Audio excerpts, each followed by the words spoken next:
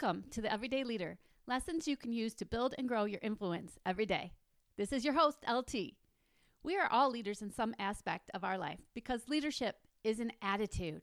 It's how we conduct ourselves in any aspect of our lives. I created this podcast to share decades of experience I have had in leadership and to provide some ideas on how you can be a little bit better every day. We all know what compounded interest is.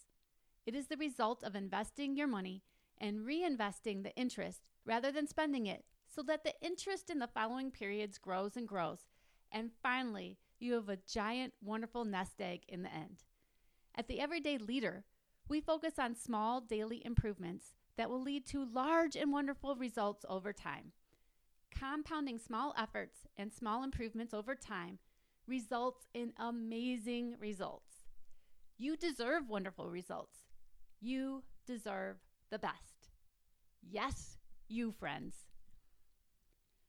Words have energy and power with the ability to help, to heal, to hinder, to hurt, to harm, to humiliate, and to humble. Yehuda Berg. Speech has power. Words do not fade. What starts out as a sound ends in a deed.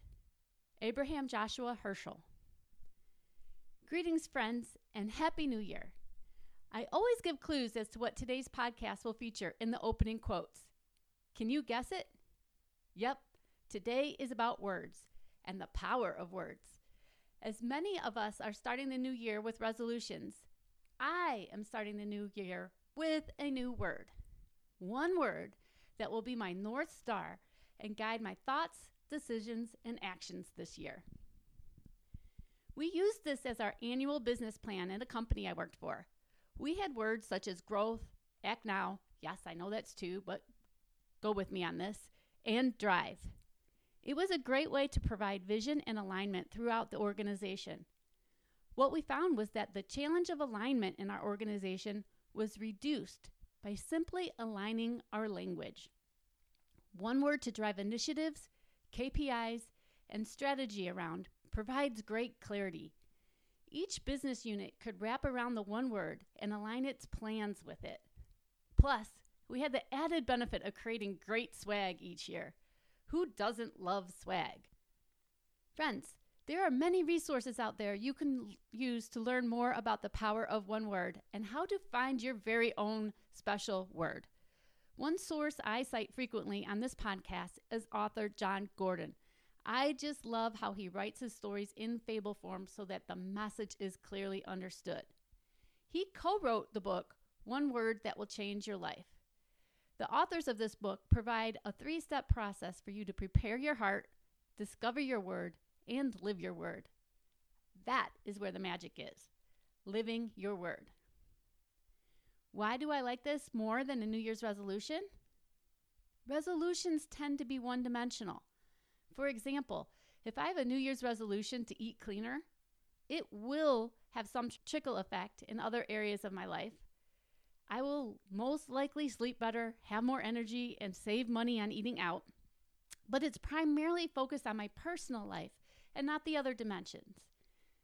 If done well, one word can impact all areas of your life. I took a different approach this year and selected an adjective for my word. Worthy is my word for 2023. Defined, worthy means having or showing the qualities or abilities that merit recognition. To me, this means that my North Star for my words, actions, decisions, and behaviors is to be worthy. They should merit recognition, which also means gratitude, acknowledgement, and appreciation. If they are not worthy of meriting recognition, then that means the opposite can be true, right? If my words and actions can either add value or take it away. This year, I choose to add value. How this works in action is, it provides the filter. Is this presentation worthy of my audience? Is this email worthy of the recipients? Is this workout worthy of my training plan? Is this meal I'm preparing worthy of my family? If the answer is no, then I have work to do, back to the drawing board. If it is yes, then I am going towards my North Star. My family also chose words for this year. Our daughter, who struggles with anxiety, chose certainty as her word. When asked what makes her most anxious, it is the unknown. So having more certainty in 2023 should definitely help improve her anxiety. My husband chose forward. I love this word too. If you're not moving forward, then yikes, it's reverse. Not good. My mom also chose a word, ambitious. What a fabulous word. She is retired, and it is easy to see how that can lead to a lack of initiative. If you do not focus on being ambitious, you could slide and be lazy, right? Especially with all that extra time being retired. So friends, if you're not a resolution person, I encourage you to try a word for this year. If you already have a resolution, that's great too. How about trying to enhance it with a word? Here's to making this year our best year yet. No matter what anybody tells you, words and ideas can change the world. John Keating. And from Marcus Zuzak, the best word shakers were the ones who understood the true power of words. They were the ones who could climb the highest. I hope that you enjoyed this episode of The Everyday Leader. Please like, share, and subscribe to this podcast to cultivate the leader within you.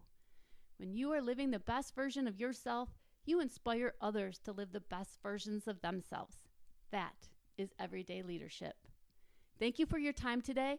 I leave you with my favorite quote from John Quincy Adams. If your actions inspire others to dream more, learn more, do more, and become more, you are a leader.